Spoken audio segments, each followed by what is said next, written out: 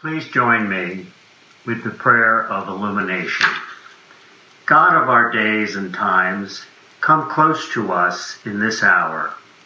Calm our hearts and minds, restore our spirits, and give us peace. Lord, allay our fears, bolster our courage and our compassion. Increase our capacity for love. In this season, we have been made uncomfortable. Our movements have been curtailed. We are inundated with often conflicting information. Our minds are racing, but we cling to your promise to be with us always. We are your creation, and our hearts can safely trust in you. During our time of social isolation, help us to get closer to you. Let compassion rise in us and send us an extra anointing of your love. Allow us to hear your voice and contemplate your word amid the cacophony of voices around us, and restore our joy. In Jesus' name we pray. Amen. Our scripture lesson today is from Romans chapter 10, verses 5 to 15. Salvation is for all. Let us hear the word. Moses writes concerning the righteousness that comes from the law, that the person who does these things will live by them. But the righteousness that comes from faith says, do not say in your heart, who will ascend into heaven, that is, to bring Christ down, or who will descend into the abyss, that is, to bring Christ up from the dead. But what does it say? The word is near you, on your lips and in your heart. That is the word of faith that we proclaim. Because if you confess with your lips that Jesus Christ is Lord, and believes in your heart that God raised him from the dead, you will be saved. For one believes with the heart, and so is justified, and one confesses with the mouth, and so is saved. The scripture says no one who believes in him will be put to shame, for there is no distinction between Jew and Greek. The same Lord is Lord of all, and is generous to all who call on him. For everyone who calls on the name of the Lord shall be saved. But how are they to call on one in whom they have not believed? And how are they to believe in one of whom they have never heard? And how are they to hear without someone to proclaim him? And how are they to proclaim him unless they are sent? As it is written, how beautiful are the feet of those who bring good news. The word of the Lord. Thanks be to God. In our Old Testament reading this morning, we continue through the beautiful and deep and rich stories from the book of Genesis. We pick up in the 37th chapter, read the first 4 verses, and then jump to verses 12 through 28. So listen now for the eternal word of God to the church. Jacob settled in the land where his father had lived as an alien, the land of Canaan. This is the story of the family of Jacob. Joseph, being 17 years old, was shepherding the flock with his brothers. He was a helper to the sons of Bilhah and Zilpah, his father's wives. And Joseph brought a bad report of them to their father. Now Israel loved Joseph more than any other of his children because he was the son of his old age. And he had made him a long robe with sleeves. But when his brothers saw that their father loved him more than all his brothers, they hated him and could not speak peaceably to him. Now his brothers went to pasture their father's flock near Shechem. And Israel said to Joseph, "Are not your brothers pasturing the flock at Shechem? Come, I will send you to them." He answered, "Here I am." So he said to him, "Go now, see if it is well with your brothers and with the flock, and bring word back to me." So he sent him from the valley of Hebron. He came to Shechem, and a man found him wandering in the fields. The man asked him, "What are you seeking?" "I am seeking my brothers," he said. "Tell me, please, where they are pasturing the flock." The man said, "They have gone away, for I heard them say, 'Let us go to Dothan.'" So Joseph went after his brothers and found them at Dothan. They saw him from a distance, and before he came near to them, they conspired to kill him. They said to one another, "Here comes this dreamer. Come now, let us kill him and throw him into one of the pits. Then we shall say that a wild animal has devoured him, and we shall see what will become of his dreams." But when Reuben heard it, he delivered him out of their hands, saying, "Let us not take his life." Reuben said to them, "Shed no blood, throw him into this pit here in the wilderness, but lay no hand on him, that he might rescue him out of their hand and restore him to his father." So when Joseph came to his brothers, they stripped him of his robe, the long robe with sleeves that he wore, and they took him and threw him into a pit. The pit was empty. There was no water in it. Then they sat down to eat. And looking up, they saw a caravan of Ishmaelites coming from Gilead, with their camels carrying gum, balm, and resin on their way to carry it down to Egypt. Then Judah said to his brothers, "What profit is it if we kill our brother and conceal his blood? Come, let us sell him to the Ishmaelites and not lay our hands on him, for he is our brother, our own flesh." And his brothers agreed. When some Midianite traders passed by, they drew Joseph up, lifting him out of the pit, and sold him to the Ishmaelites for 20 pieces of silver. And they took Joseph to Egypt. This is the word of the Lord. Thanks be to God. This week and next, we will be looking at the story of Joseph, one of the 12 sons of Jacob, from two sides. Today, as we hear the tragic beginning of Joseph's story, we will view his experience from the underside. While theologian Dietrich Bonhoeffer was imprisoned by the Nazis in World War II, he wrote frequent letters to his friends and his family. In one of them, he observed a lesson that the world seemed to be learning in the grips of war and loss. "We have for once learned," he wrote, "to see the great events of world history from below, from the perspective of the outcast, the suspects, the maltreated, the powerless, the reviled. In short, from the perspective of those who suffer." In adopting this perspective for today's sermon, we will view Joseph's experience through the lens of his human suffering, and hopefully thereby link his life then to our life today. The Genesis narrative makes it clear that Joseph was a very gifted human being. He was deeply loved by his parents and a large family of 13 children. Jacob, now known as Israel, quote, loved Joseph more than any other of his children.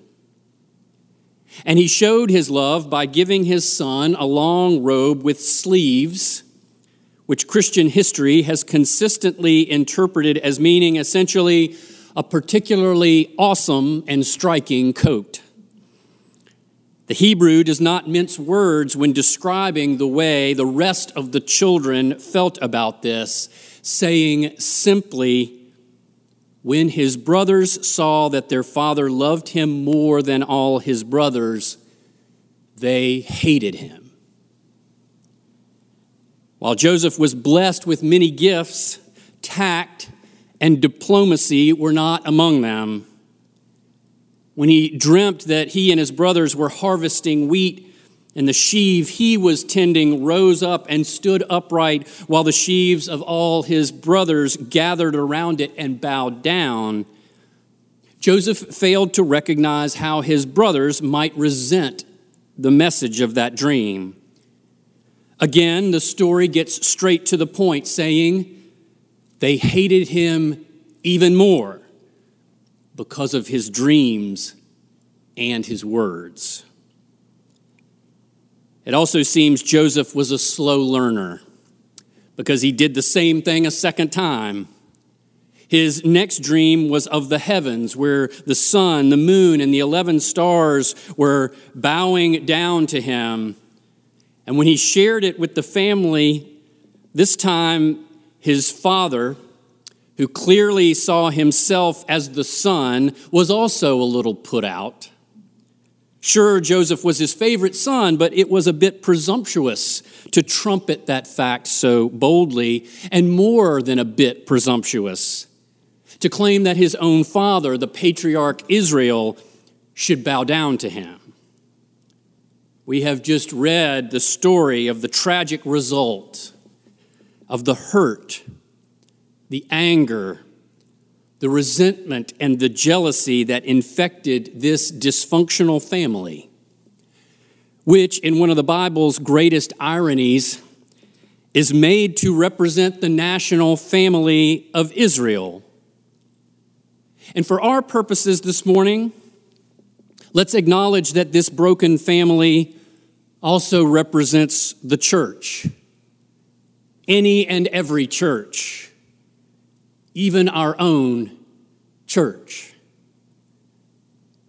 To view this story from the underside, we must be courageous enough to name the pain, the sin, and the brokenness in it. We can seek to understand it, as Bonhoeffer says, from the perspective of the outcast, the maltreated, and the reviled. We begin with the experience of Joseph coming into this family system, bearing spiritual gifts given to him by God, gifts that he never asked to receive, but gifts that the world would need in ways that none of them could foresee. But Joseph was not just a functional character in God's story. He must have been deeply hurt by his alienation from the family, for he was also a very human person. And it wasn't just that his brothers refused to accept him or embrace him. They despised him. They resented him. They rejected him. And we have to think that the bitterness and jealousy were there even before Joseph was born. This fight, whatever it was, had started long before Joseph ever arrived on the scene. But somehow Joseph became the scapegoat, the one easiest to blame for everything that was wrong in the family. As the story says, they saw him coming from off. And before he even came near to them, they conspired to kill him. Have you ever felt like that? I also wonder whether Joseph blamed himself. All the criticism and anger had to make him question himself, or perhaps wonder if these gifts were really all they were cracked up to be. His gifts as a dreamer just seemed to get him into trouble and make things more difficult for himself. He had to know that he was not perfect.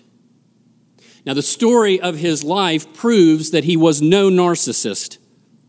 So he had to know that he had faults, that he could be brash, that he spoke first and thought later, if at all, that he often made life more difficult for himself simply by being himself.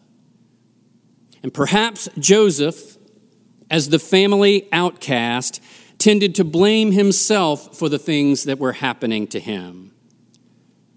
I expect that thought crossed his mind in the darkness of that hole in the desert, the symbolic place of his family's rejection and hatred that looked like it was about to be his tomb. And as if his punishment by his brothers was not enough, I expect Joseph was punishing himself too. Have you ever felt like that?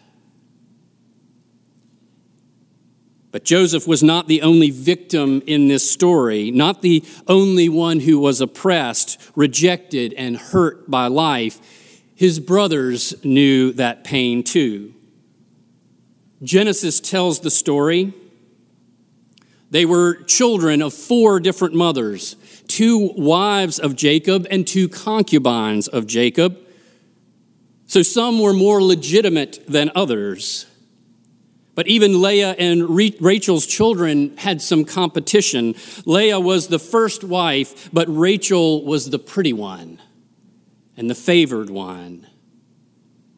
We all have families. We know how this had to work. Every one of those brothers needed to know that they too were loved. They wanted to know that they too were special in certain ways, and it doesn't seem like they got any of that. From a self-esteem standpoint, this family was a hot mess. And we can imagine how the shady family history bubbled up from time to time, the way the family fortune was built on Jacob's trickery and deception of his own family, his own father, his own brother, his own uncle. More recently, their sister Dinah had been abducted and raped by the prince of Shechem. As a group, these brothers negotiate a lame truce while 2 of them hatch a murderous revenge plot. In short, this family had been through some stuff. And yet I expect the last thing that any of them wanted to do was to talk about it. If anybody dared bring up the dirty laundry, my guess is that someone always said something like this: let's not dwell in the past. Let's not go there again. We just need to forget all that and focus on the future. And I will tell you what you already know: that never works. I expect those brothers felt caught up in a system that they could not seem to escape. They all felt shame. They all felt guilt. And they all knew deep down that they were part of the problem. But they just didn't know what to do about it. Have you ever felt like that? Because all of this anger and frustration, all of this pain and hurt had never really been engaged and healed, it built up like a storm cloud over them. And it grew darker and darker until enough atmospheric energy built up that it had to explode out to somewhere or upon somebody. And that brings us back to Joseph. Because all that we have said so far only begins to describe what I expect was the worst moment for Joseph in his entire story, which occupies nearly a third of the book of Genesis. As he was being betrayed by the people who should have protected him, as he was being hated by the ones who should have loved him, not one of them spoke up or rose up in Joseph's defense. They all seemed to agree that even though they would not slaughter him in cold blood, that they would place him in a situation where he would almost certainly die, leaving him without food or water in a pit in a hot desert. Now, not to get too legal about it, but it was an open and shut case of criminal reckless endangerment, a plot that clearly demonstrated a depraved indifference to their brother's life, and also included a fabricated cover-up designed to throw their father off the scent. I have to think that as a few of his brothers laid their hands upon him and started dragging him over to that hole in the earth, Joseph must have scanned the faces of the others and wondered, will no one stand up and say that this is wrong? Will all of you just sit silently by while I am carted away like a lamb to the slaughter?